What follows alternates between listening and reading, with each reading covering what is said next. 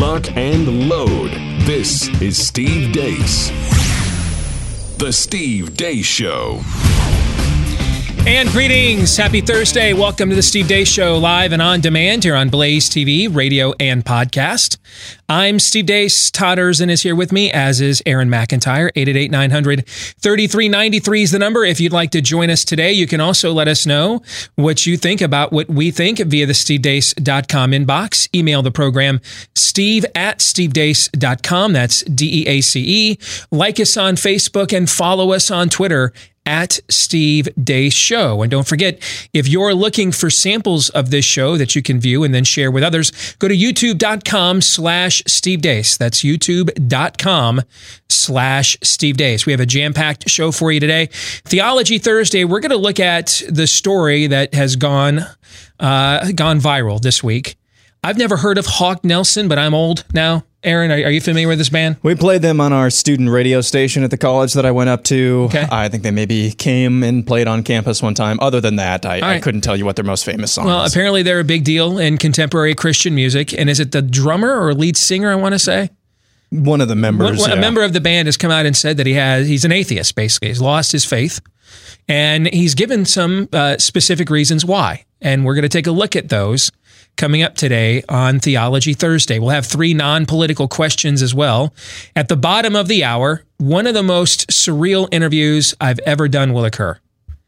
Because 20 years ago, I met a former University of Iowa football player that just came bouncing into my little sports talk radio studio in an off season because we had 2 things in common, a love of college football, and we were both active in Republican Party politics. Little did I know that 20 years later, that same individual and I would end up having another conversation, this time on one of the largest media platforms in our industry, and with him now the former acting Attorney General of the United States. Matt Whitaker is going to be joining us here at the bottom of the hour to talk about his new book. But before we get to all of that, here's Aaron's rundown of what happened while we were away. What happened while we were away, brought to you by Burning It to the Ground. Violent protests continued in Minneapolis last night as protesters sought to take their pound of flesh in the form of vandalism and looting after the death of George Floyd at the hands of Minneapolis police. Looters picked over a Target store in Minneapolis last night and in the process attacked what some are calling an elderly woman struggling in a motorized wheelchair.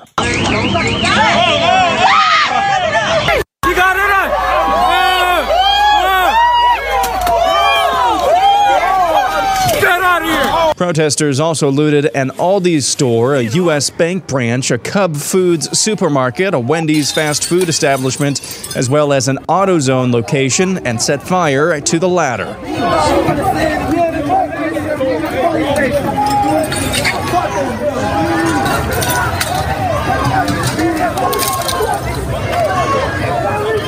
Perhaps the rioters' greatest accomplishment last night was burning an entire affordable housing project under construction to the ground. I have never seen anything like this.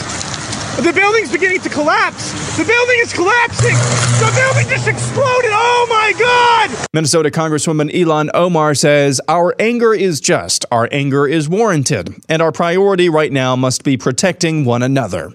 According to the Associated Press, the aforementioned George Floyd, the man killed by police, which sparked days of unrest and violence, was stopped by police because he'd written a bad check. Protests also broke out on the streets of Los Angeles regarding the killing of George Floyd yesterday evening as well.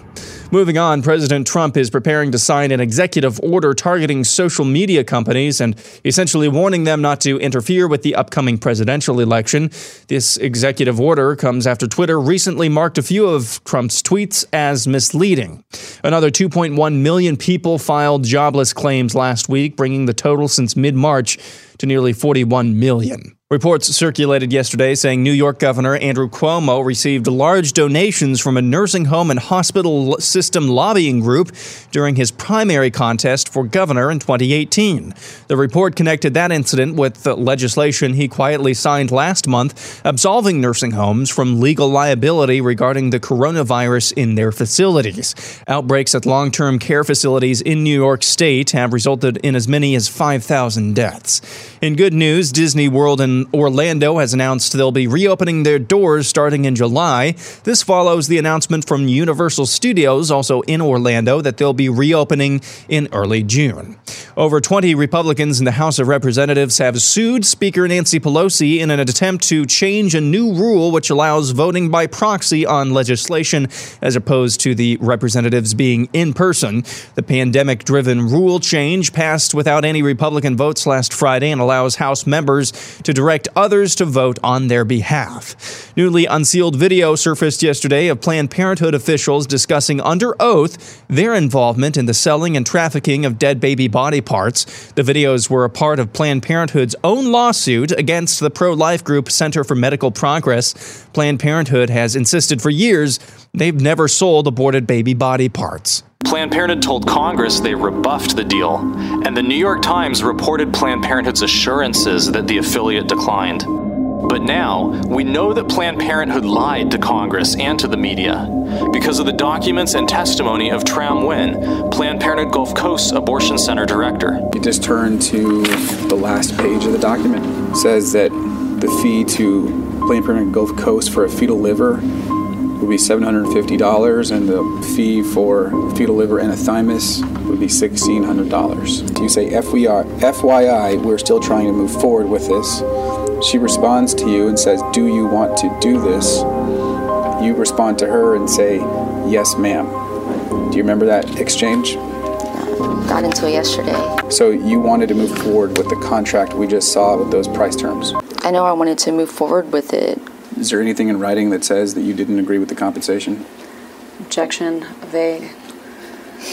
No. That's just one of a few videos released of Planned Parenthood officials discussing their illegal business. And finally, Joe Biden is full of hot air. Or stop work on roads and bridges. So what does a human cost? In case you didn't hear that, let's take another listen. Or stop work on roads and bridges. So. Oh boy. And that's what happened while we were away. You see, he makes a little adjustment in the chair to squeeze that one off. And Tom Wolfe, he's kind of got like that just happened. What a fitting metaphor for that entire montage. Oh, Aaron's montage brought to you by Keeps. Kyle and Josh were both losing their hair. No shock since the dreaded male pattern baldness gene ran in each of their families, but the way they dealt with it could not have been much different. Kyle decided, hey, I'll just keep putting it off. Kept losing more hair by the day, while Josh went to Keeps to learn how to keep his, because Keeps offers the generic versions of the only 2 FDA-approved hair loss products. Therefore, they are the real deal. And the generic versions saved Josh a fortune. And all it took was a quick online consultation. You just answered a few questions, snapped a few pics of his hair, and then the doctor evaluated everything and recommended the right FDA-approved hair loss treatment for Josh, and it was shipped discreetly to his door. Keeps let you do all of that without ever leaving your couch, all right? So if you want to get started, half off your first order right now to get you started. That's right, half off your first order. But you got to go to keeps.com/grow. That's keeps.com/grow. For the overtime today, we are going to talk about the fact we are now over 40 million, well over 40 million, unemployed in these United States. And folks, I'm just going to tell you right now, no one is getting reelected president in America with 41 million people unemployed. Nobody is. Nobody. Never happening. Period. So we're going to tie this into Trump's reelection campaign. If I were at the White House and if I got those 10 minutes alone I talked about last week, I'm going to share with you 3 pieces of advice I would give to the president, and we will discuss those today in the overtime. BlazeTV.com/Deace is how you can go to subscribe and make sure you don't miss today's Overtime or any of the other exclusive content that gets done each day here at Blaze TV. BlazeTV.com/Deace. You'll get a discount when you go there. If you're already a subscriber, that's also where you will go to watch this later today. BlazeTV.com/Deace. Let's get to the rest of what is inside of Aaron's montage. And let's begin with what's going on right now in our neighbor city to the north. Minneapolis is a favorite getaway for people here in Iowa. It's only a couple of hour drive. Pretty much everything Des Moines and Iowa doesn't have, Minneapolis does. A lot of our favorite sports teams in the state, from a professional angle, come from the state of Minnesota.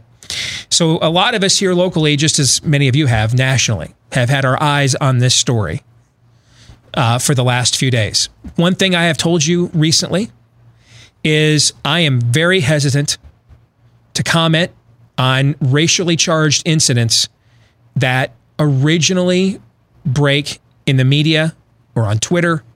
There's so much ready, fire, aim. There's so much we don't know.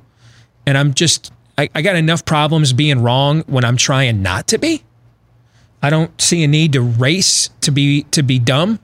I'm not in a race to be stupid. I'll get there at my own pace. I don't need to be in a hurry to get there. Okay. And these are so racially charged, so polarizing. It's difficult to draw nuances and distinctions, as it is increasingly with everything in American culture today. You're watching the balkanization of a people. We are going to see a revival or a national divorce. That is the road we're heading, revival or bust. These viewpoints just are not reconcilable. The level of deception that folks think they are entitled to because the alternative being in charge is so bad. When you reach that stage of a relationship, that relationship is over. It's just a matter of who's got the stones to be the one to pull the plug. But the relationship is done. So I wanted to wait. I've also been hard on cops recently when it comes to bowing the knee to the state and being their little proto wannabe brown shirts. And it's a tough job. Even if you do everything right at any moment, because your job is really to be an insulator of between us and human sin. That's really your job. And it's within that area, within the area of doing that job, even when you do it well, it is not a linear equation. And I want to give those that volunteer to do it the benefit of the doubt, especially because we're entering into an era now where I have been as critical of police as I've probably been my entire career, and we'll probably have to continue doing that, because when a culture falls, its institutions turn on itself. But for the life of me, I don't know why it is ever required to put your knee to the neck. I mean, I don't know. They were wearing body cameras. The cops were, by their own admission. Did George take a swing at somebody? I got to believe that if there was film of this, that kind of level of exculpatory film, we would have been given it by now. What possible rationale is there to secure a man with that level of force because he wrote a bad check for $20? I mean, I've got family members that got busted writing bad checks in the past because they were poor. And they had to do like a weekend class on how to run a checking account, those sorts of things. I don't really care what he may or may not have said. I can't imagine anything he said. Well, Stevie might have said, hey, I've got a gun and I'll use it. Well, then you frisk him. You find out if he has it. If he doesn't, then, I mean, what's with the pro wrestling finishing move, but for real? What's with that? And this should have been, and it was actually on the trajectory to being a transcendent moment in the culture about race and police behavior. That this was about to become an event that a lot of people on the right that have been hesitant to address these subjects in the past had reached kind of a point of no return, where even they thought, oh, I mean, come on, man, really? We're choking a guy out over a $20 forged check? And have a little self-awareness too. I mean, come on, man. You got to understand the job you're in. A white guy with a black man on the ground, restraining him in that way. I mean, why don't you just grab him a collar while you're at it? Have a little self-awareness here. It's impossible to defend it based on the information that is out there. And again, I have to believe, especially yesterday, the names of the cops were being wrongly linked to photos online, which, when passions are heated like this, that could endanger the wrong people, right? I have to believe by this point, if anything on those police body cameras was exculpatory in any way, shape, or form, we would have learned of it. Well, they wouldn't have fired the cops since I have to believe. Yes, yeah, I have to believe that. I have to believe by now, their attorneys, and even the firing. I can see the city wanting to, CYA, right? But their themselves, their own attorneys. I have to believe by now we would have seen it.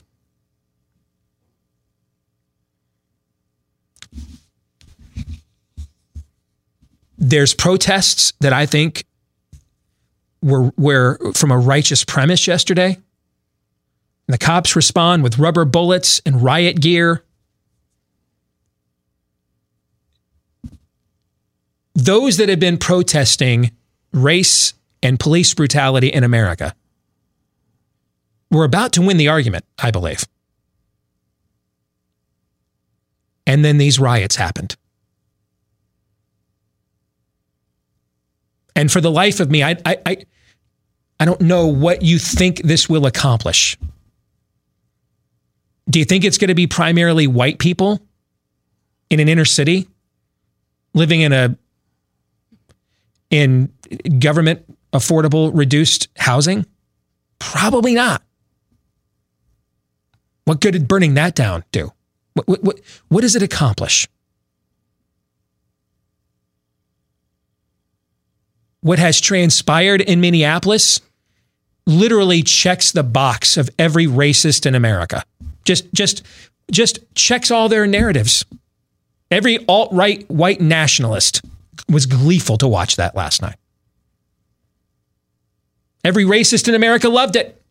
Gave him a get-out-of-jail-free card from addressing a real issue here.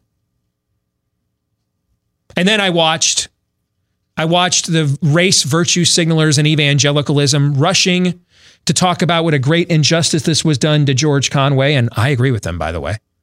But now you see that they're strangely silent about the riots.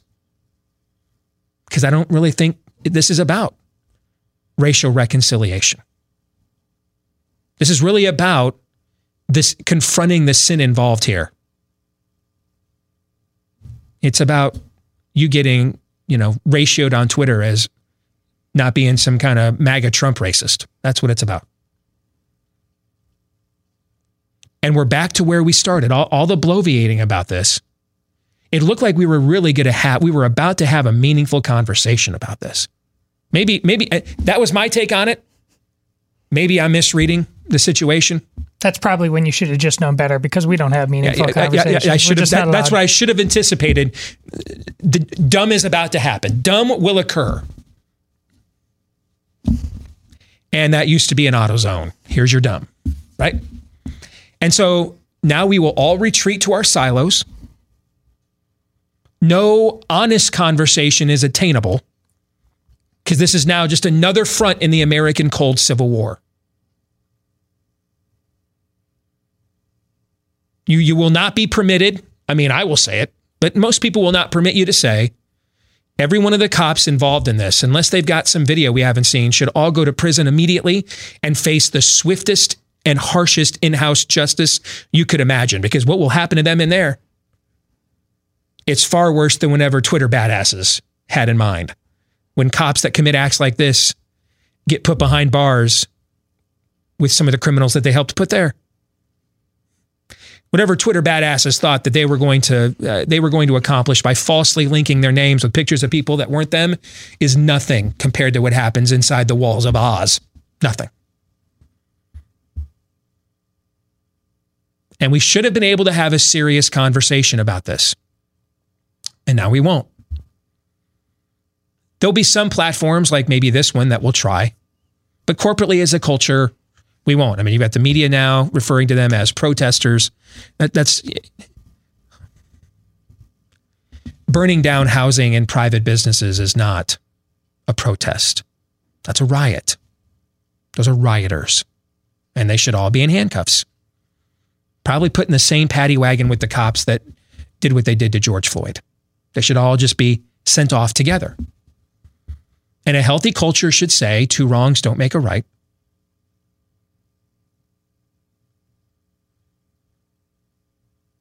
And a healthy culture should have white church leaders saying, hey, folks, we don't, that's injustice. We speak out against that. And then should have black church leaders saying, hey, we don't, thou shall not steal. Anybody read that part? You familiar with it? Okay. You don't get to do that to other people's property. Period. Love your neighbors, you love yourself. How'd you like if somebody came to your house and burned it down? But we won't. So this is what happens when each side is convinced of its political narrative, the certainty of its political narrative, or what I think is the case. I think one side is convinced of the certainty of its political narrative, and the other side isn't certain about its political narrative. It just doesn't like that side's. But they both agree they cannot live together. They both agree on this.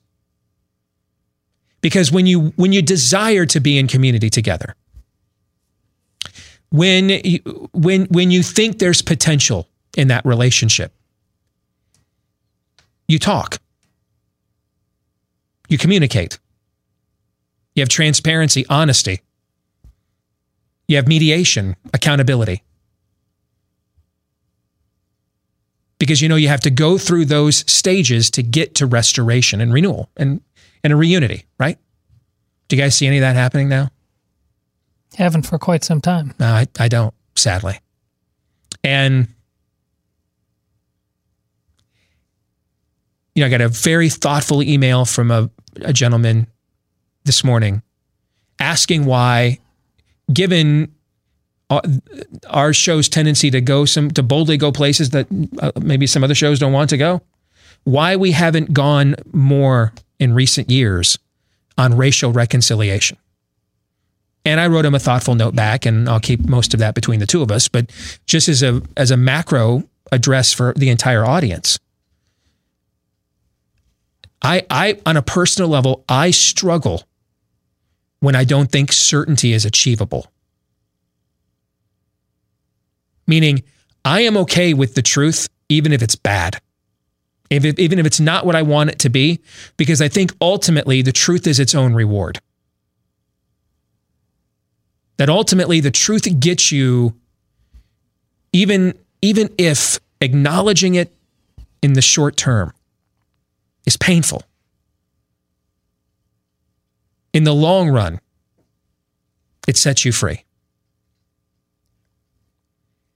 And Todd, you will know this, having listened to my show for years. In other iterations, I probably talked more about race issues than a lot of other conservative shows did, frankly.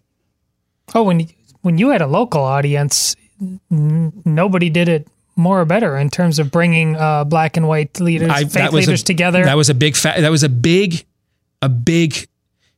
focus, impetus on our show. But in the last few years, I don't frankly, I don't know how to do it without contributing to a false narrative. And so I have just largely viewed it as a down power line. And maybe that's wrong. Maybe it's gutless. Well, I'll take that accountability. I just don't know if certainty's not achievable. I have a tendency to shy away. Some of it's a rationalization. I take enough slings and arrows, man, for the stuff I'm certain about. You know, I mean, frankly, if we're just being brutally honest here, I've lasted a lot longer doing this than I thought I was going in. I did not think I was going to make it this far. So, now we're going to walk into maybe the most radioactive topic of them all. And where is the certainty achievable? Where's the lineup of people saying in the 21st century in America, unless he pulled a gun on the cops or threatened to, I should never see, ever. I should never see a cop doing that to anybody unless they did that anyway, regardless of what the color of their skin is. But we ought to be at least self-aware enough to know what it looks like when that happens in 21st century America. That just shouldn't happen. Should not happen. Unless he pulled a gun or threatened to, or some kind of weapon or threatened to, period. Shouldn't happen. That's like, if that's in your training manual, rip that page out, throw it away. That manual sucks. That's going to put you in prison. And then where you're then free to then turn right around and saying, rioting is what makes you a thug, and you all belong in prison with the thug cop that did that to George Conway. I mean, are we going to see too many panels, whether it's Fox or CNN? Are we going to see much of that discussion today, do you think? I mean, I don't know. I'm asking. I'm just not really optimistic. No, I'm not at all. And so I don't know how to even wade into this now, when it seems as if, again, the truth is not obtainable. It's elusive. What are your thoughts, gentlemen? Well, here's the thing. People have been, including myself, been talking about how what we're watching is the Hunger Games. And there's a lot of truth to that. But in that movie, they talk about the history, but you basically, in the present time, you have a tyrant holding people down. But there's tyrannies at every level going on here. There is clearly a tyranny within Black America that allows it en masse to react like this to something, including, and Steve didn't point it out, but it is in the montage, and I know Steve's pointed out on social media. I mean, the beating of elderly women in wheelchairs. Right. We were just talking about, if you're a white cop, have some self-awareness. Yeah. I mean, if you're black, have some self-awareness. I mean, how do you think that's going to look to America? How does it serve your cause to beat up an old white woman in a wheelchair at a Target? Tell me tell me Al Sharpton's not going to highlight that video for you tonight on MSNBC. He's not going to want any damn part of that, because he's smart enough to know I don't get jobs on MSNBC promoting videos like this, right?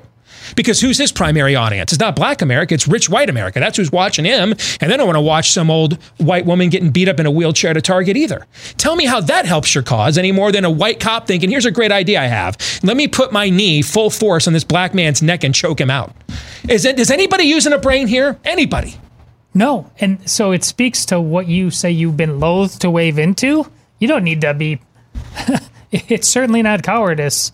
It's a simple acknowledgement of the matter that with all of your rhetorical abilities, you know on some level you can't touch this. You cannot heal this. It is beyond you.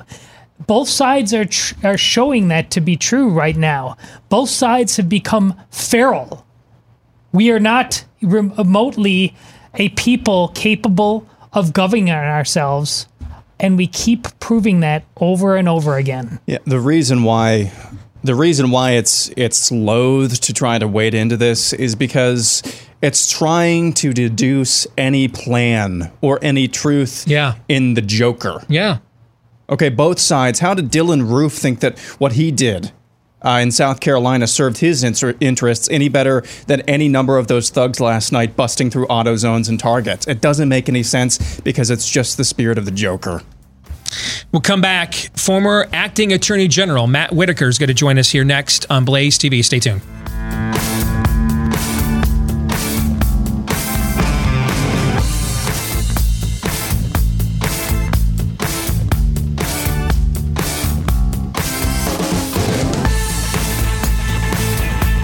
So now the warmer weather is here. States are reopening. People are kind of getting back to normal slowly but surely, kind of behind schedule, right? We're heading into June soon, but people are just now probably getting around looking at home improvements, spring cleaning, things of that nature. If you're looking around at your carpeting and you're thinking, hey, we got to do something about these pet stains and odors, I think I got to bite the bullet here. Make the big purchase for new carpeting. Before you do that, give Genesis 950 a try. It's an amazing pet stain and odor remover, and it's made right here in America. It breaks down the bonds of stains and odors so they are gone for good. Plus, its antibacterial component removes pet stains and odors, not just from the carpeting, but from the padding. That's why the carpet, after you shampoo it, looks great up top, but it still smells in the room. It's because of what's going down in the padding, and that's where Genesis 950 takes the fight. All right, so it can be used in your carpet cleaning machines, and it's so green that it is safe for your family and pets as well. You can use it to clean anything in your house or garage, but it really shines on those pet stains and odors in the carpeting. If you want to try it, you'll receive a discount if you use the promo code BLAZE when you go to the website at genesis950.com. Again, use the promo code BLAZE for a discount at genesis950.com. Well, I mentioned this at the top of the show when I teased what was coming on the program today, and I don't even know if he remembers this. We both had a lot more hair then, him especially. But 20 years ago, I had a guy come into my studio at a place called Sports Radio The Jock, a station that doesn't even exist anymore. And it was introduced to him because we had two things in common: a love of college football. I'm just good enough to watch it a lot. He was good enough to play it for the University of Iowa. And then we were active in Republican Party politics. And now 20 years later, we are sitting here. I'm probably not any better dressed than I was that day. And I am, though, on a much larger platform than I was at the time. And so is he, because he's the former acting Attorney General of the United States, and his name is Matt Whitaker. It's good to have you on the show, brother. How are you? Steve, I remember that day. I'm doing well. I can picture it in my mind's eye right now. And I'm trying to remember. You played a voicemail or a clip of some radio that you had done, and I had a really awful comb over at the time. Yes, I remember that. Yes, and so yeah, but I was very glad, and we've done this many times, and you are on. I'm proud of. I've watched your success, and I'm proud of it. I'd like to say that every time you've interviewed me, I've helped you go to the next level. You probably have that in your clip roll. That you are the karma here. That's right. Yes. So I appreciate that, and it was surreal too for me to wake up one day and I'm like, holy crap, Matt Whitaker's Jeff Sessions' chief of staff. And then, holy crap, I even sent you a text when I got that news. Matt Whitaker is now the Attorney General of the United States. Yeah. It just goes to show you are living proof, my friend. Literally anybody can do anything in America, right? You are living proof of that. You're right. You're right. And I remember that text. And not only did you just say congratulations, you gave me some encouragement and a reminder. I could pull it up right now on my phone, but it was something to the effect of stay humble and do your job. Yes. And watch your back. Right. Watch your back. No kidding. All right. So let's start with one of the things I like to do with our audience is you've been on the policy enforcement side of this. I've been in the activist side of this. And so I try to, whenever I have access, I've been on a campaign or something, to give our audience kind of what life is like on the inside. All right. And so the book that you wrote about what went on while you were the acting Attorney General, Above the Law, the inside story of how the Justice Department tried to subvert President Trump. I want you to take us on the inside. What do we not know that we just get from hearing names? Rod Rosenstein, because I've heard it pronounced both ways, so I don't know which one it is. Maybe you can finally clarify that for us. Christopher Wray, Papadakis, or Dopoulos, whatever his name was. Devin Nunes, who wrote the foreword to your book. Adam Schiff. We hear these names on the outside. We see what gets selected to run on cable news or where they appear on TV. Connect dots for us on the inside. What really went on here? Well, I mean, to some extent, you had an administration that was working hard for the president. I got to the Department of Justice in October of 2017, so about 9 months into the new administration. Many of the mistakes, I just think like Reince Priebus was gone, the first chief of staff, and so there was some different folks. Bannon had just left or was leaving at the time, and so sort of it was almost.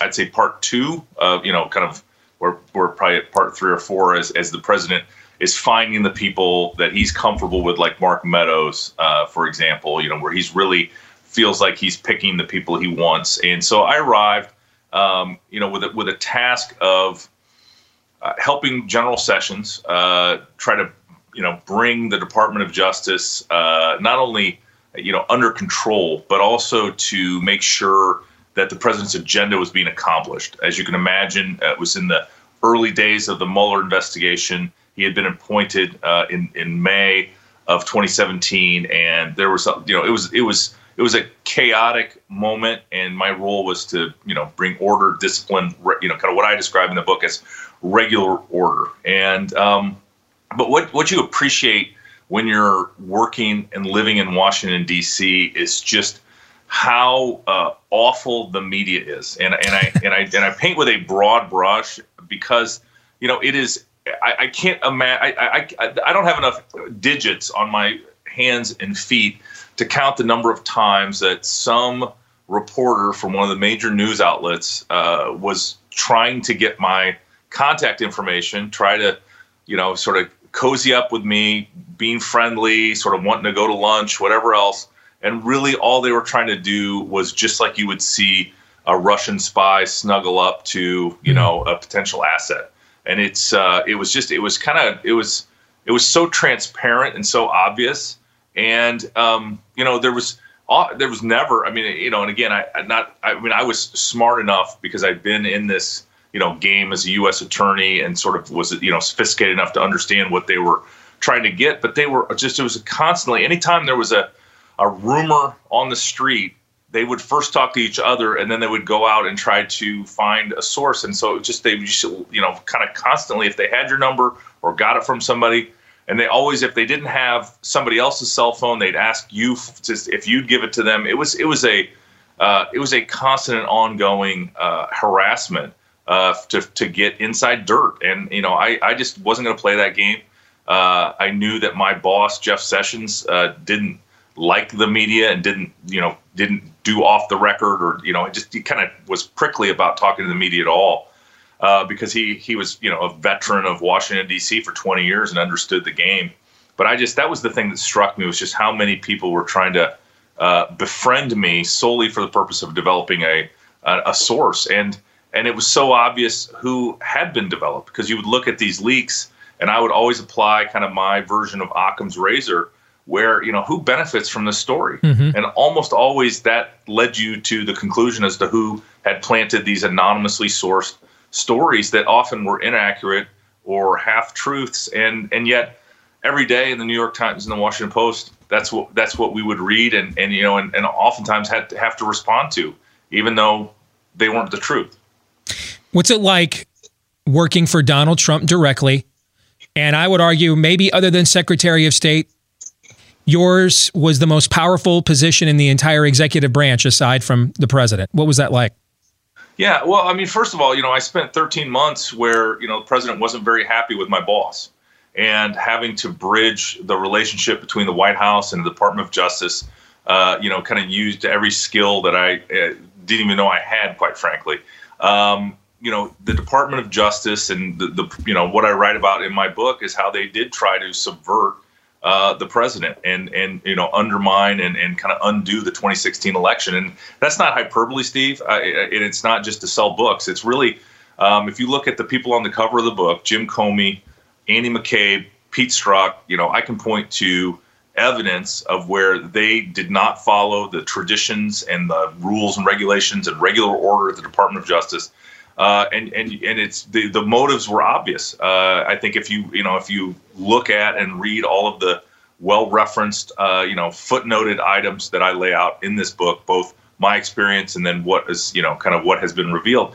I mean, the real sad news on this is, I could probably write a whole second volume on General Flynn, but to get to your question, Donald Trump is a force of nature. He never stops, never tires. I remember, I would get phone calls from him, really at all times of the day, if something was on his mind. And he's not one to just sort of call to small talk. He wants to call to make sure that you're on the same page and understand what, is on his mind. And so, I have a lot of respect for him. He was tireless and, indefatigable. Big words, Iowans have a hard, me, Ankeny, Iowa, high school grad has a hard time pronouncing that word. But, nonetheless, he was just he was very kind to me and always encouraging. And, if anything else, I would have to say that I was, but, he put me in a situation where, I was either going to sink or swim. And I was glad that I was up to the challenge and was able to swim fast and hard for the time period until I handed it over to Bill Barr. We've got 5 minutes, and I want to use the remainder of that time now to connect some dots. I don't want you to give away all your trade secrets so people will buy the book, all right? So you have to give all the specifics away. But let me start with a big picture question. Is there any possible motivation for what we've been through these last few years with no Russian collusion after all? A 27-minute phone call to Ukraine that I believe one impeachment witness was actually on, and the rest of them just kvetched about the president won't follow my foreign policy suggestions and things of that nature. Right. All right. On and on it goes. Could there be any motivation other than they literally were trying a coup? Is there any? You were on the inside. Is there any way this all went down other than the most nefarious motivation here? Yeah. As I've reflected on this, both with what I know and what I watched, and also, again, what transpired over the course, and now, again, continues to be revealed almost by the day, it's hard not to believe. I think coup to me is, a forceful overthrow. And so I think this was something where a case, Donald Trump was an outsider. Donald Trump was not, kind of conventional by any stretch of that word. And so, most of the establishment, and again, there is both on the right and the left, a establishment that believes that they kind of control the levers of power. You point out that these people disagreed with his foreign policy. And, kind of what I would say to that is, you go run for president, and you get elected based on your vision of what our foreign policy should be. No one liked it. Certainly the DC establishment didn't like it. There were all these outsiders, all these new people that had, that believed that actually things could change. And I think this was the revolution of the establishment to try to reinstitute, their control of this. And, again, I think I think the battle continues. I think, sort of both the Russian collusion fable and the, Ukraine phone call impeachment, I think were both completely contrived in order to create a case that was strong enough to impeach and remove Donald Trump as president. I don't think there's any other way to look at it historically, and I think the case is only going to get stronger as more and more is revealed. Finally, you mentioned Flynn. They literally writing in their case notes, how do we entrap this guy? You were there when the Kavanaugh fiat, where they put that man through 8 different FBI background checks and tried to end his life, things of this. So I've got 2 minutes left now. Here's the great frustration I have, and much of my audience has. When do people start going to prison for this stuff, Matt? Yeah. Well, so first of all, I talk about in this book, there's a chapter on the double standards, and it talks about how Andy McCabe can do the exact same behavior that General Flynn is alleged to have done. One gets taken through the fires of hell, and the other gets a complete walk from, the D.C. U.S. attorney. I think you look at how Kavanaugh's reputation was completely, kind of not only. I mean, it was ridiculous. The accusations. You have, the creepy porn lawyer who, produced some, client that, alleged some allegation that wasn't true, and there were so many people, and I think, Chuck Grassley, Iowa's senior senator, referred many of those witnesses or allegations, or people making the allegations to the Department of Justice. I can't talk about what was pending at my time, but let's just say that those were taken very seriously and may still be open cases that should be investigated. I think, John Durham's investigation, who's the U.S. Attorney from Connecticut, I think is the real deal. I think we heard Bill Barr say there are targets of that investigation and crimes were committed. And so it'll be very interesting to see how not only he proceeds with his case, but also what he produces for a report about the origins of the Russian collusion fable. All of that being said, when I'm back in Iowa, when I'm all over the country, that's the first question people ask me is, when is somebody going to be held accountable? I think that not only is that day near, but remember, all three of those people on the cover of my book we fired. Many others were moved out, and I think one of the challenges that continues to face the FBI is Chris Wray needs to explain the changes that have been made and the reforms that have been implemented. Because right now, I think a lot of Americans don't think enough has happened to ensure this never happens again. And I think that's, that falls squarely on the shoulders of Chris Wray to give that comfort. I know he's a quiet leader, but he's got to speak out on some of these reforms to make sure that things like what happened to Carter Page and General Flynn don't ever happen again. Name of the book, Above the Law, the inside story of how the Justice Department tried to subvert President Trump. Matt Whitaker, the author, former acting U.S. Attorney General. Good to see you, brother. We'll do it again soon. Good to see you, my Take friend. care. God bless. Thank you, for sure. Gentlemen, your thoughts on that conversation? It's fantastic. The only place I don't line up with Matt is that it definitely was a coup. And I think we just, that's hard. That's really hard to come to terms with. But we're living in a failed state on multiple levels. And the sooner we acknowledge it and start using terms like that because they're true, the sooner we can heal, as hard as it will be, because healing is going to be an SOB. Aaron, thanks for the inspiration. Thank you. Yeah, boy, this show has been really inspirational today, I'm sure.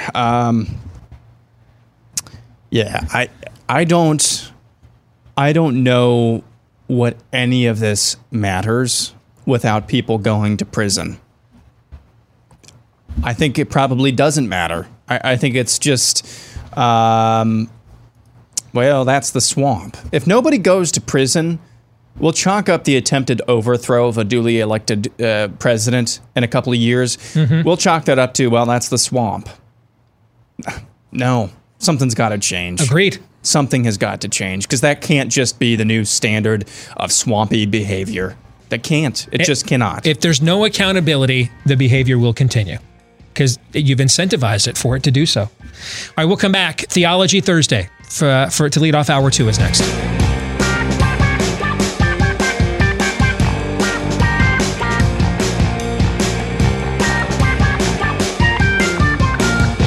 And greetings, back with Hour 2, live and on demand here on Blaze TV, radio, and podcast. I'm Steve Deace with Aaron McIntyre and Todd Erzin. 888-900-3393 is the number here to the Blaze. Steve at stevedeace.com is how you can email the program. Like us on Facebook. Follow us on Twitter at Steve Deace Show. And again, the last name is Deace. If you've not yet done so, please consider leaving us a 5-star review if you dig the show, if you think it's got a good beat and you can dance to it. The more of those we get, the more likely we are to get to continue to do this, because for some odd reason, it makes the algorithms like us and rank us higher and help us find more people. I don't know how that works. Frankly, I'm not even sure that it does, but I'm just saying what I'm told here. All right. Plus, I think we could all use a little bit more affirmation. Couldn't you? A little bit. I'm not one to turn down any kind words. What do you think, Todd? These days, every little bit helps. Indeed. So let's keep those 5-star reviews coming. All right.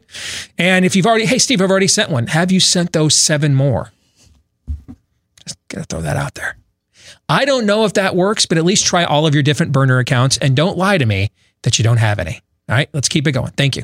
All right, coming up here at the bottom of the hour, 3 non-political questions. But let's get to Theology Thursday this week. All right, I'm going to take a break. I've got one more essay for my New Testament class to share with you. We'll do that next week, unless something else happens that makes me think, hey, I want to talk about that because it's timely. All right, but here on my trusty phone is a headline from our friends over at the Daily Wire. Lead singer of Christian rock band Hawk Nelson says he no longer believes in God. Now, I could see why that would be a problem, given your vocation. Branding alert. Yes, right? So let me begin by giving Hawk Nelson credit. He is actually showing something that is sorely lacking in much of American culture today. Some self-awareness. All right? So at least he's owning it to some extent. John Steingard is his name. He is the lead singer for Hawk Nelson. Apparently they're a big deal in contemporary Christian music, but it's past my time, so I don't know anymore.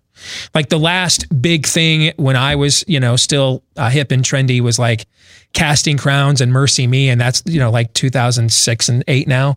So I don't know. Okay. But Aaron, you're telling me that these guys were on your college campus and stuff, they were kind of a big deal, right? Yeah, I'd say so. All right. Okay. So just for context, how old roughly is this guy? Aaron, would you? No. I'm looking at a picture of him. I would guess 30s. Okay. Yeah. Okay. I figured as much, but. All right.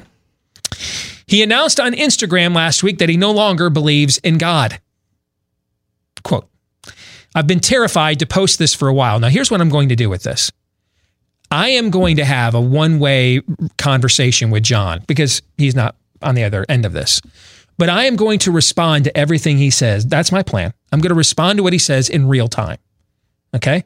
So I'm going to pause and respond when I see something I want to respond to. And then when I'm done, I'm going to let you guys clean up in aisle 9. Okay? All right. He says, I've been terrified to post this for a while. Now, John, let me stop there for just a second. Okay? This is going to go well. John, I fully intend for us to have a serious conversation. And I fully intend to take your skepticisms. I mean, I was a skeptic for many years. Most of it simply because I just didn't want to believe. Not that there weren't good arguments. I just really didn't want to consider them. But I've been a skeptic. The best emails we get on this show, the absolute best ones, are people who were doubters or had doubts, and they bring them to us and we address them and they come back and say to us, wow, I never looked at it that way before. Ironically, one of the greatest compliments I've ever received in my career was with an executive producer at MSNBC who interviewed me for a contributor gig right before the 2012 election. And she looked at me in between 7 F-bombs and said something to the effect of, you're the first person I've ever met with your belief system that makes me think somebody smart could actually think this way. Okay, so, I mean, I love engaging doubters. I mean, there's a paradoxical nature to Christianity that I think proves its accuracy. That those who are on the front lines most ardently fighting for it are often the ones that face the most temptation or the most struggle in their personal lives. Because if this was a ruse, if this wasn't life-changing existential information, then there would not need to be any opposing force out there attempting to undermine those that were sharing it, right? Right. I mean, if you happen to believe that My Little Pony is the top of Maslow's hierarchy of needs, there is not like, the My Little Pony demon, the My Little Pony Satan that's out there like, man, we got to stop that person from sharing the goodness of those ponies. How do we undermine that person? How can we bring strife into their life? How can we tempt them? How can we get them to fall? There's nobody stopping you. Nobody. From sharing, if you believe in the ultimate righteous goodness of My Little Pony, there's nobody out there from sharing that that's your tenderoni. Nobody. Nobody's out there like, that needs to be stopped. On the other hand, there are absolutely, take it from someone on the front lines of this. Oh, yeah. Trust me, there are forces at work that want to undermine those of us on the front lines of this. Okay? Trust me on that. So, John, we're going to get along great, even if at the end of this conversation, we don't come to an agreement. If I can't persuade you or you can't persuade me, we're still gonna get along great during this conversation if we both agree on one ground rule. One. Only ground rule I'm gonna ask, John. Don't lie to each other. Okay? Don't do that. You don't lie to me, I won't lie to you. Because, John, I think we both know that your Instagram page has received the most hits and probably the most attaboys than it's ever received since you did this. That the amount of people lining up to tell you this is the bravest thing you've ever done is overwhelming. John, I work for a fairly substantial national platform. The size of my following, while not ginormous, is also not inconsequential. And John, I didn't know who the hell you were until you put this out there. Never heard of you. Okay? So John, all I ask, that's why I got to call a personal foul, John Steingard, all right? Just one rule of engagement. Nothing's off limits. You are welcome to lobby any skepticism, any doubt you want. I'll do my best to respond, and I probably won't have answers to all of them because I'm not God. I'm not omnipotent. Okay? I don't know the answer to everything. I'll do my best, though. But John, all I ask, and gentlemen, you tell me if this is unfair. One ground rule is all I ask. Let's not lie to each other. Okay? Is that fair? You're about to be disappointed, I have a feeling. Okay. All right.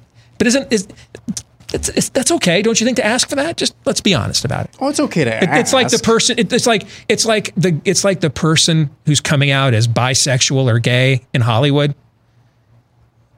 This is the hardest thing I've ever had to do. And you're like, I don't know, man. Tweets from 1988, if Twitter existed back then. No, Rock Hudson, it's not hard. In fact, you're going to be in every damn movie now. Okay? There's literally only 2 members of NSYNC. Anybody knows what they're doing right now. And one of them is because he's the one that had the most talent all along. And the other, because he announced he was gay and he had the least amount of talent and he's still everywhere, Lance Bass. I couldn't even remember the guy that had all the talent. What was his name? With the curly hair? What was his name? Timberlake? Yeah, Justin Timberlake. Thank you. So he's still everywhere because he's got a lot of God-given ability. Lance Bass is still everywhere because he just told us 10 years ago he was gay. So no, no. There's no bravery there. That's a career boost. Okay? So John, from here on, I'm going to call this one a mulligan. Okay? We're just going to pretend we're going to pretend you went up to the tee and you didn't swing. We're not even going to record this one in the scorecard, John. All right? So and now that we're agreed, let's move on. I hope this is not the end of the conversation, but the beginning.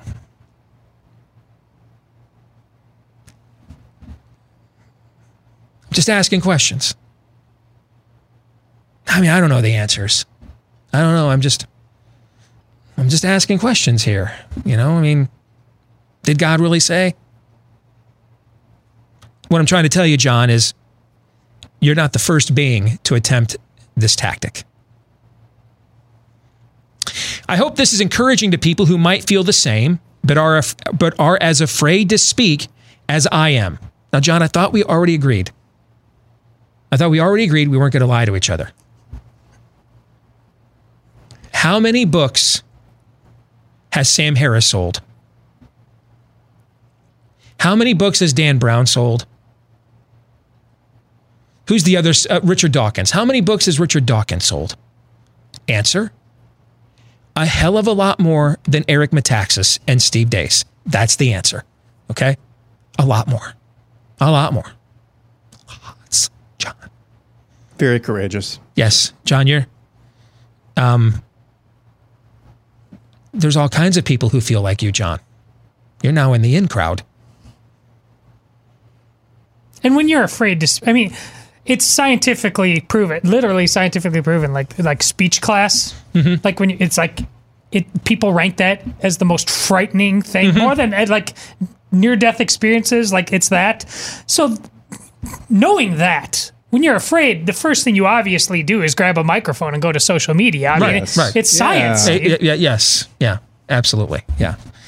I want to be transparent with you all. I want to be open and also open to having my heart changed in the future. Now we're getting somewhere. Okay. Now here's where I'll give you credit. I don't think, John, if you were intentionally trying to deceive people, like I've done this exercise we're doing. This ain't my first rodeo.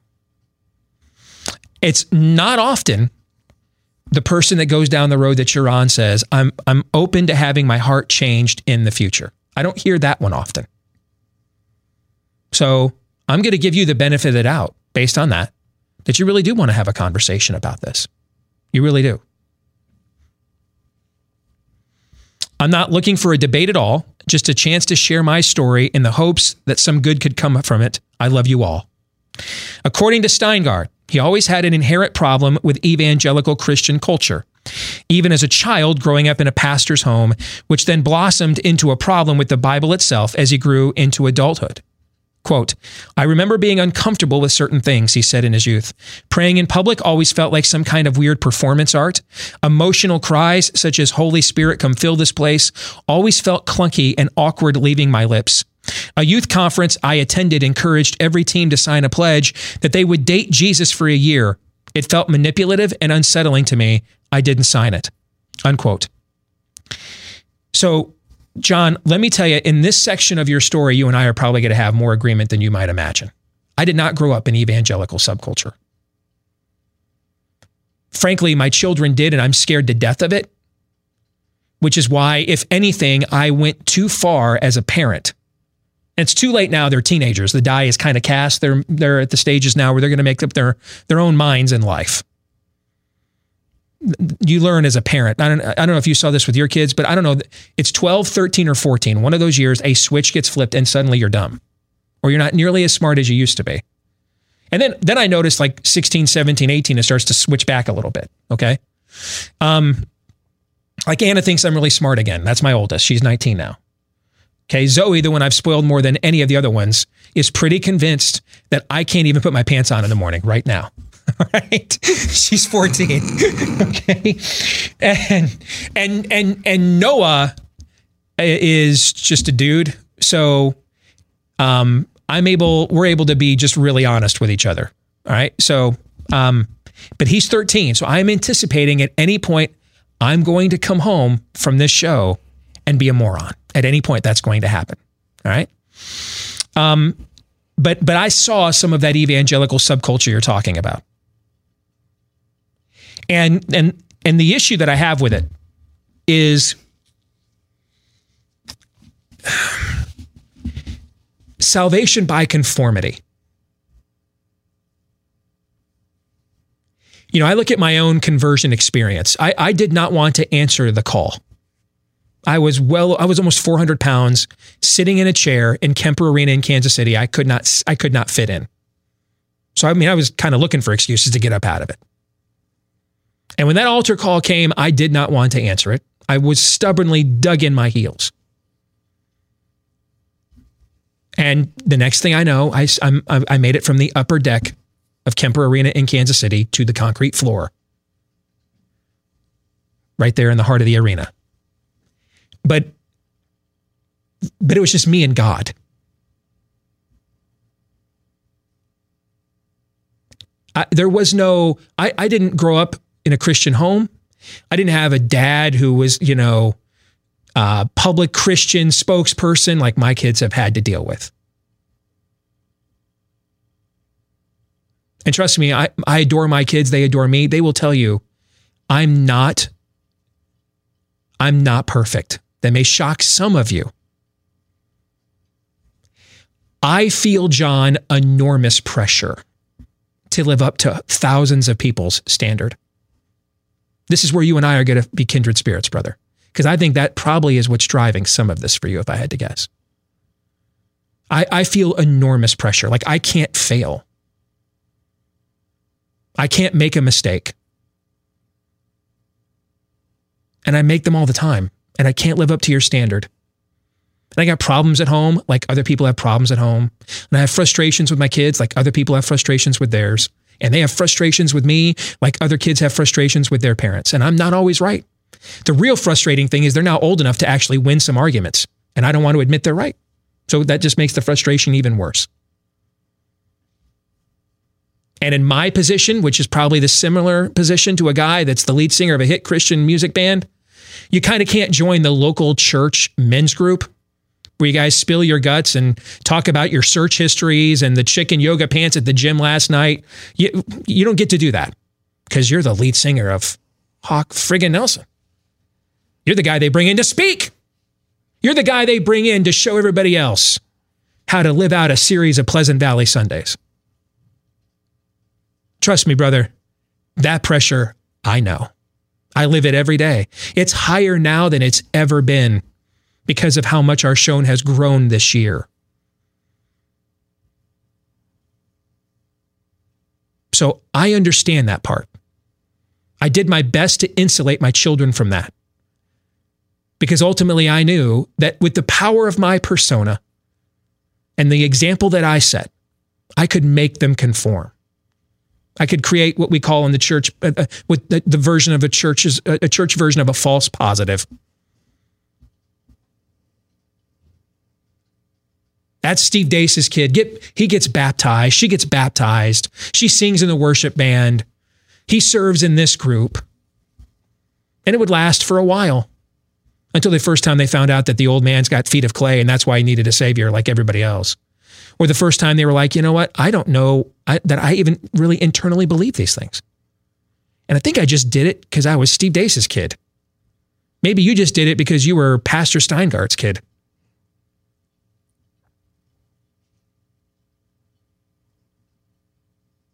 I think one of the reasons why, having thought about this a lot, John, I think one of the reasons why I have been hesitant to accept correction and accountability when it comes to my tongue on the air is because I just almost self-righteously feel like I need to give all of you in this audience a reminder. I'm not your hero. I'm not. Don't make me your hero.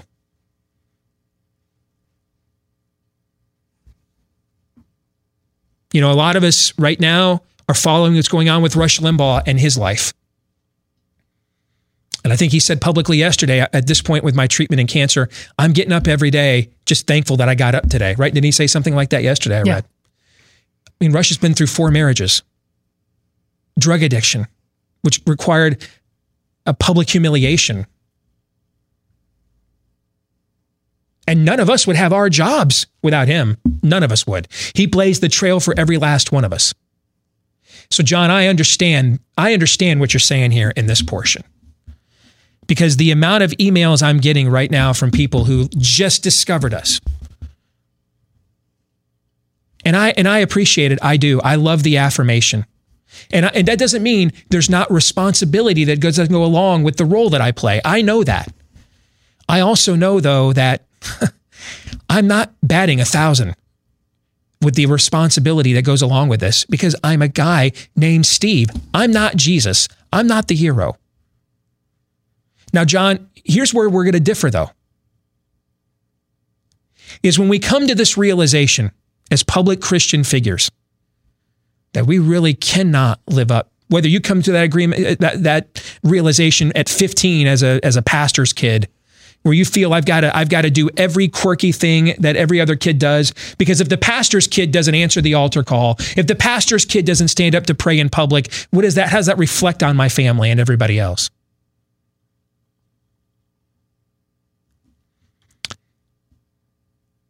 When you come to this realization, there's 2 options. When you come to this fork in the road, Yogi Berra once said, the great prophet, take it. There's the road most traveled here, and then there's the road less traveled here. You're on the wrong road, John. You took the road most traveled. And the road that you took the broad way. And the broad way you took was, I don't think I can live up to this standard. I don't think I can, I don't know that I believe every last inkling of this. I don't know, you talked about how you're not comfortable with the Bible, but then you went into human traditions and human endeavors. Further evidence that your relationship to God is actually through other people, John, like it was when you were a kid. It was frankly through your dad, the pastor, your parents, the church family, and all the expectations that went with that. And then it was through the Christian rock band. But what about just you and your Lord? Just you and him. Just you and him. I've got all kinds of things going on in my life right now that a lot of people around me don't even know about. I take those things to him every day, even when I don't react and respond to them perfectly. Because see, I chose the other road. That's the only thing I did in this whole relationship that was smart. Is that I didn't say, because I cannot live up perfectly to all of these standards, God must not be real. I looked at it the other way and said, because I cannot live up perfectly to all these standards, I need God to be. I need him to be. I can't do this. He's going to have to do it. There's been plenty of days I've come in here these last couple of years, not sure how I was going to get into the mindset to put on the cape for you again. And then I go back to this back stall John in the men's room here at the office. Humble myself and realize I'm not doing any of this. This isn't about me. And God doesn't need me. And tomorrow he may decide, hey, you had a good run. Have a nice life. Got another plan now. See ya. And that's okay. Because I'm not owed anything. I'm a kid born to a 15-year-old mom. How did I get here? How did I get here? I've not applied for a single job in radio in my whole career. Every job that's been given to me literally was voluntarily handed over. How did I get here? If I allow myself, John, to constantly have my mind filled with what'll happen if people find out blank? What'll happen if people find out blank? I'm going to go nuts. I can't live up to that. I can't. And so you know what? The only way to win the game, John, is not to play. Don't try. This isn't about, John, so you want to have a conversation with us. I'll talk to you. We're doing it now. John, you need to have a conversation with him. This isn't about some fantastical argument I can just lay down on you. Because then you know what it is? You just made the same mistake with me or somebody else that you made when you were a kid. Salvation by conformity. God's not looking for an intermediary between you and him. He's looking for a relationship between you and him. And Jesus went to the cross, John, knowing that you were going to sell probably millions of records or hundreds of thousands at least. Praising his name. And he went to the cross knowing that you were going to put this post on Instagram one day, betraying it. He knew all of that. And yet, John, he still went to the cross for you anyway. Has anybody ever put it to you like that, John? Or did they say, hey, wear this purity ring and don't have sex and be a good Christian person? There aren't any good Christian people, John. There aren't. There aren't any good because there aren't any good people, John. That's why we need a savior. Has anybody ever put it to you like that, John?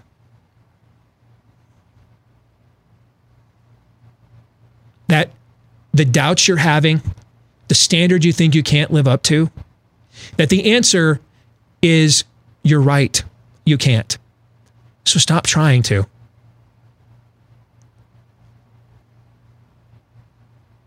And try reaching up instead of reaching out.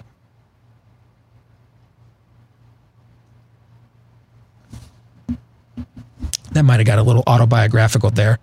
My bad. I'm still with you. The whole thing, I'm not big into clap for this and stand for that. I kind of feel like, if you got to give me a Jeb Bush, please clap. If you got to give me a Jeb Bush, can I get an amen? I kind of feel like you don't deserve one. So no is my answer. I don't think I've raised my hand in church one time.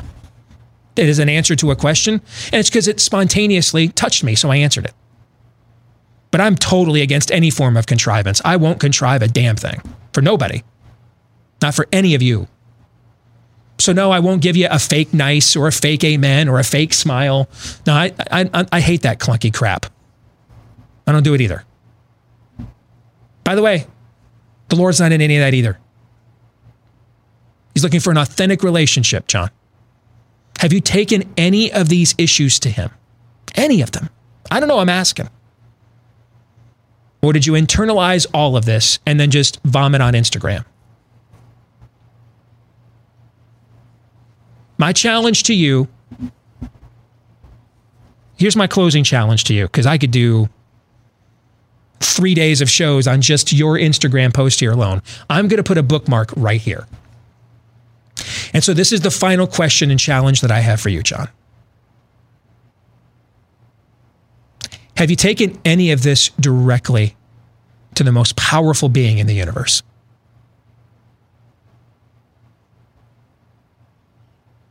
And if you have, then I think we take one line of conversation from this point forward to get to the second fork. We're at the second fork in the road now. If you have, and then I'd want to know, well, then what went on in your life after that? But if you haven't, which is what I suspect, or you did so maybe on your own terms, I've got a different line of conversation for you, which is, if you want to be honest with people and you're not trying to intentionally deceive them, after you spent all of these years attempting to live up to a standard you couldn't, and you spent all of these years performing Christianity for people and you don't want to do it anymore, after investing all of these years in a lie, don't you think you ought to give the truth one chance? One. Just one chance. More in a moment.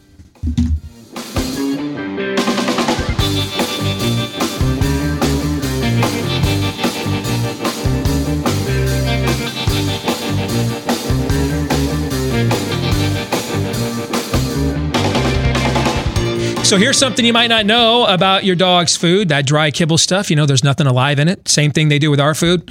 Strip it of the stuff we most need, the prebiotics, probiotics, digestive enzymes, vitamins, minerals, nutrients. They strip it from our food for a long shelf life and mass distribution.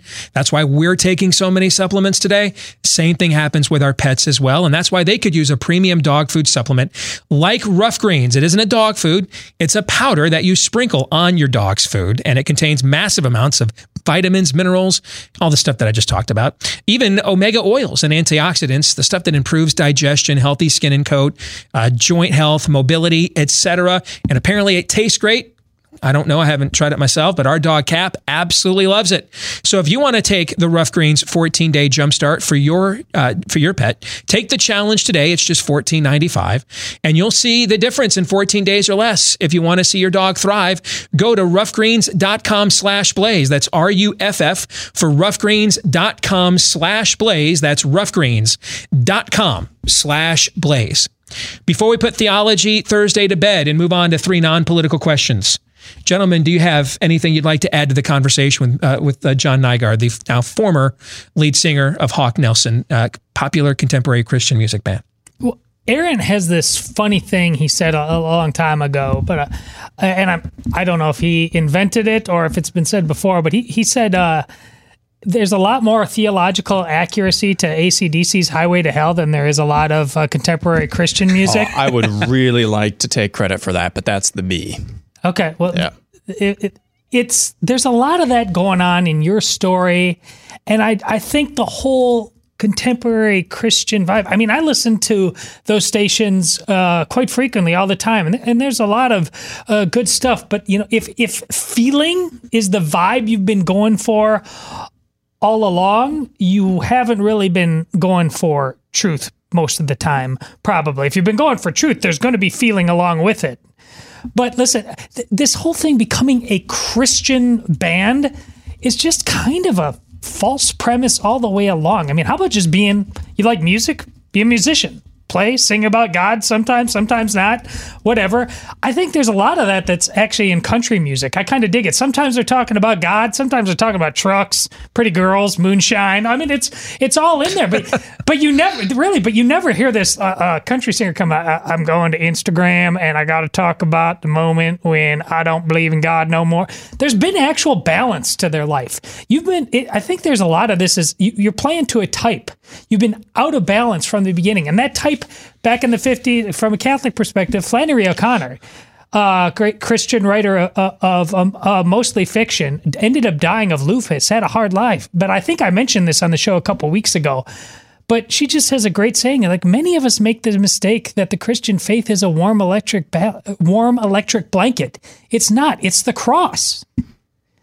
And right now you seem to be coming right now to the point in your life where accepting the real thing is the real deal. Don't cast it away. You're mistaking a lack of belief in God for the fact that you have feet of clay. That's a key point. With men, I've said this before over the years, when this happens, there's almost always some moral failing going on in your life. Okay? Take it from somebody who's had numerous. Don't turn away from the swerve. That's how you fishtail. Okay? If you don't feel like you can go to church after you've had a failing, you're in the wrong church. Number one. Okay? But that's actually when you need to turn into God more, not less. Right? Yeah, I mean, Paul wrote most of the New Testament. Begs God, take this thorn from my flesh. We don't know what it is. It's never revealed. And I think it's wise to not reveal it, because then if we knew what it was specifically, we'd be like, well, I don't have that problem, so that doesn't pertain to me. So we don't know if it's anger, abandonment, despair. We don't know if it's something carnal. This is a single man traveling the world around all these pagan cultures and probably has temptation all around. We don't know what it is. And whatever it is, he has that on top of already being an accessory to murder. Yes, on top of that, yeah. And what is God? And so he hands it over, and God says, in that weakness, I will be made strong. See, I can overcome your weakness. God says, I can't overcome your faithlessness, because that then shows we don't have a relationship. You don't trust me. You really don't think I said it is finished. You really don't believe that. You may have assented to it, but you're living and believing as if you really don't think that. Because if you did, you would think, I don't know how I'm going to get through this. I'm just going to trust that the God who rolled the stone away knows how this all ends, and my role to play is to do what he asked me to do, and let whatever happens on top of that, whatever comes out, whatever, he will handle that. He's big enough to handle that. See, John, I don't think in the end, we don't walk away, John, because we lack faith. It's the other way around. It's because our God is too small. That's why we walk away. That's it exactly. Okay. You, it's not that you couldn't meet God's standard. It's that you reduced him to thinking that's really all that he ultimately cared about, was your purity ring and your conformity. No, your God is too small, John. Aaron, what do you think? Again, we talked about this with Rhett and Link a few months ago, the YouTube stars who decided to release a series of podcasts and videos talking about why they were walking away from the faith. And I made this remark then, and I'll make it now. As many lies as it seems this former lead singer is telling us, maybe telling himself, I don't think there's any question that he's closer to being to the heart of God now than he was before this. Because you're taking steps to actually being honest about your own condition instead of lying under the veneer of all of these things that he discusses about growing up in Christian subculture, evangelical subculture, being the lead of a really, really popular Christian band. Those are all things that helped insulate you from your own brokenness, your own feet of clay. and you use them. And he admits in his post that, you know what, I have a lot less to lose now, so this is where I'm going. This is the decision that I'm making. You're at least being more honest, it seems, than you were then. And once you're honest, the first step towards the foot of the cross is actually realizing that you are a sinner and that you do need help and that you have feet of clay like everyone else. It requires some honesty and some self-awareness. And when you've got all of these other things going on, even though you know deep down something's not right, that's not really an admission that you need a savior. And so I think he's closer now than he was then, even though he's still, it seems like he's probably farthest away. He is being more honest right now about who he really is than he was all those times he conformed to evangelical subculture. Yeah, I agree with him on that part of it. All right, let's get to 3 non-political questions brought to you by Simply Safe. What's the number one sign of a bad home security system? One that's so complicated you can never use it. This is exactly the type of security system Simply Safe has spent a decade not being and fighting against, because they believe that simple is safer. And it's exactly why Simply Safe is the home security for right now, when feeling safe at home has never been more important. Take it from me. We put this thing together. I did it in like 5 minutes. All right, so if I can do it in 5 minutes, a lot of you can do it as well. All right. And you don't need to pay any outrageous monthly fees or sign any kind of a 2-year contract. You can order online with the click of a button, open the box, place the sensors, plug it in, and your home is protected 24/7. That's why it was named Simply Safe, the best overall home security of 2020 by U.S. News and World Report. If you want to give it a shot, go to simplysafe.com/truthbombs. simplysafe.com/truthbombs. Get a 60-day money-back guarantee and free shipping when you go there. simplysafe.com/truthbombs. This is the best, most affordable home security system we've ever had at our house. simplysafe.com/truthbombs. We all have questions. Who am I? Why am I here? Where am I going? Who am I? A search and a question of identity. Why am I here? A question of meaning and purpose. Where am I going? Question of destiny. Some better than others. What sort of morality or proto-morality would you expect to find in a chimpanzee troop? Injecting some levity into the demise of Western civilization. It's 3 questions on The Steve Deace Show. Yes, 3 questions on the Steve Deace Show. As the guy with the big voice says, taking a break from the demise of Western civilization. Question number 1, if you could ban one non-governmental thing, what would it be? If I could ban soccer. Todd, we should do these like rapid fire. Come on. All right, fine. Is that a cheap shot? Well, that takes a significant amount of joy away from me. All right, you know what? You're right. I'm sorry. You're right. You're right about that.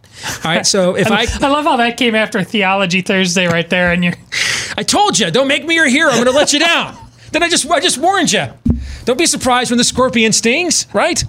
Okay. If I could ban one non-government thing, what would it be? Yep.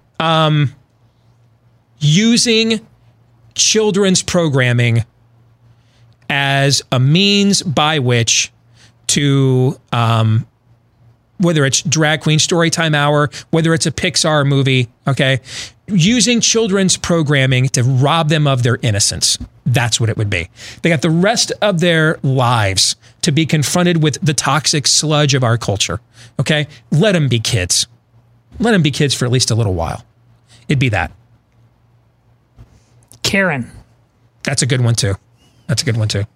I think for me, I would ban any stoplights that are not actually hooked up to sensors. The ones that are just timed, and maybe that's all of them, but they all need to have sensors. There's no reason when I'm heading into work here at 6:30 in the morning on, I can't even remember the street name. There's always a light there that I have to wait like for 2 minutes, and there's nobody else around. I would ban all stoplights that are not actually hooked up to sensors. Question number 2. What's on your Mount Rushmore of Olympic sports and why? Men's basketball. I'll just go with the ones I've watched the most. So they must be the most interesting to me. Men's basketball. Hockey. This is why he needs God. Men's basketball. Hockey's like skiing's okay. Not into figure skating or anything like that at all. That's like my only like winter sport one I like is hockey. So I'll go with basketball, hockey. I'll give on, you know what? Gymnastics, whether it's Mary Lou Retton or Carrie Strug, have created a couple of transcendent moments that I've watched. So I'll go with that. And then, the 100-meter dash. Whether it's, Usain Bolt to Carl Lewis, I've watched that a ton growing up as well. So the 100-meter dash, men's basketball, hockey, and probably women's gymnastics. Like, I don't really care about men's gymnastics. How long ago was Bart Connor? That's like the last name. Yeah. Wow. That's nice like the last name I remember. Is that like the 80s? Okay. Oh, yeah. So 88. Wow. Okay. So that's 30 years ago. So women's gymnastics, men's hockey, men's basketball, and the 100-meter dash. It is, it's track, it's swimming, it's gymnastics.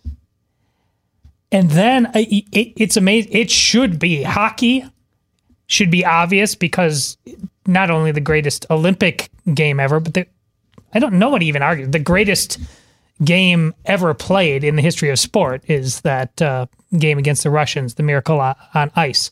But hockey, like really, in reality, it's not paramount in terms of being an Olympic sport. So if it comes to winter, I'll go skiing. Okay. I think for me, it's got to be 100-meter dash, bobsled, skeleton, and the half pipe. Those are, skeleton. Have you guys ever watched that? It's sledding. I mean, that is intense. You're risking your neck, literally. Oh, somebody died from it. Every time you go down. All right, tell me more. I might be into it now. It's incredible. Oh, Lord. What's your most cringe-inducing moment from your childhood or early adult life? Most cringe-inducing moment. I got a black eye once from a girl. I don't even remember what happened. I was in the 5th grade. We were riding the bus back. And I don't remember what occurred. And I don't remember if we didn't get along. We were arguing or something about something, man. And homegirl just stood up and clocked me in front of all my buddies. I got a black eye from a girl in the 5th grade. That took a while to live that one down. That's not cringy. That's just embarrassing. Well, aren't they the same thing? Nope. The first time I came out in a singlet in the 7th grade. There you go. That was it. That would be another one. You wrestled? Attempted. Yeah. That whole experience from Diary of a Wimpy Kid where he joins the wrestling team, that was me. The one year I didn't make basketball and I played that instead. that was humiliating. That was a lesson in humility or humiliation. Yes. Freshman year of high school. And I'm amazed that in high school still you have units for, do they still, it should just be like general health and weightlifting now, but back then you still played floor hockey and gymnastics unit. So it was the gymnastics unit freshman year of high school. And so I, not just me, my buddies are screwing around on the balance beam, trying to do a cartwheel, which I did many times successfully, but this time my heel came down just on the edge and kicked out. So all my weight went out and I put my hand down to brace myself on the beam. And then I sat on my hand and I broke my hand trying to do a cartwheel on a balance beam as a 14-year-old young man. So yeah. See, your humiliation's a lot cooler than mine. I got punched by a girl. And then I looked really bad. I broke my hand doing a girl's sport. And then I looked really bad in a singlet. You're Aaron, please do something humiliating. Go. No, I don't know. I had several cringe-worthy moments growing up, but I blocked them all from my memory, so I can't really answer this question. You're going to leave me hanging out here? Yeah, you bet. Oh, I'm sure I've had several moments. I was a very awkward, very emotionally stunted socially stunted, fired. So, just not a whole lot coming to my mind because I've just blocked them all from my memory bank. Sorry, guys. Really? Yep. John 3:17.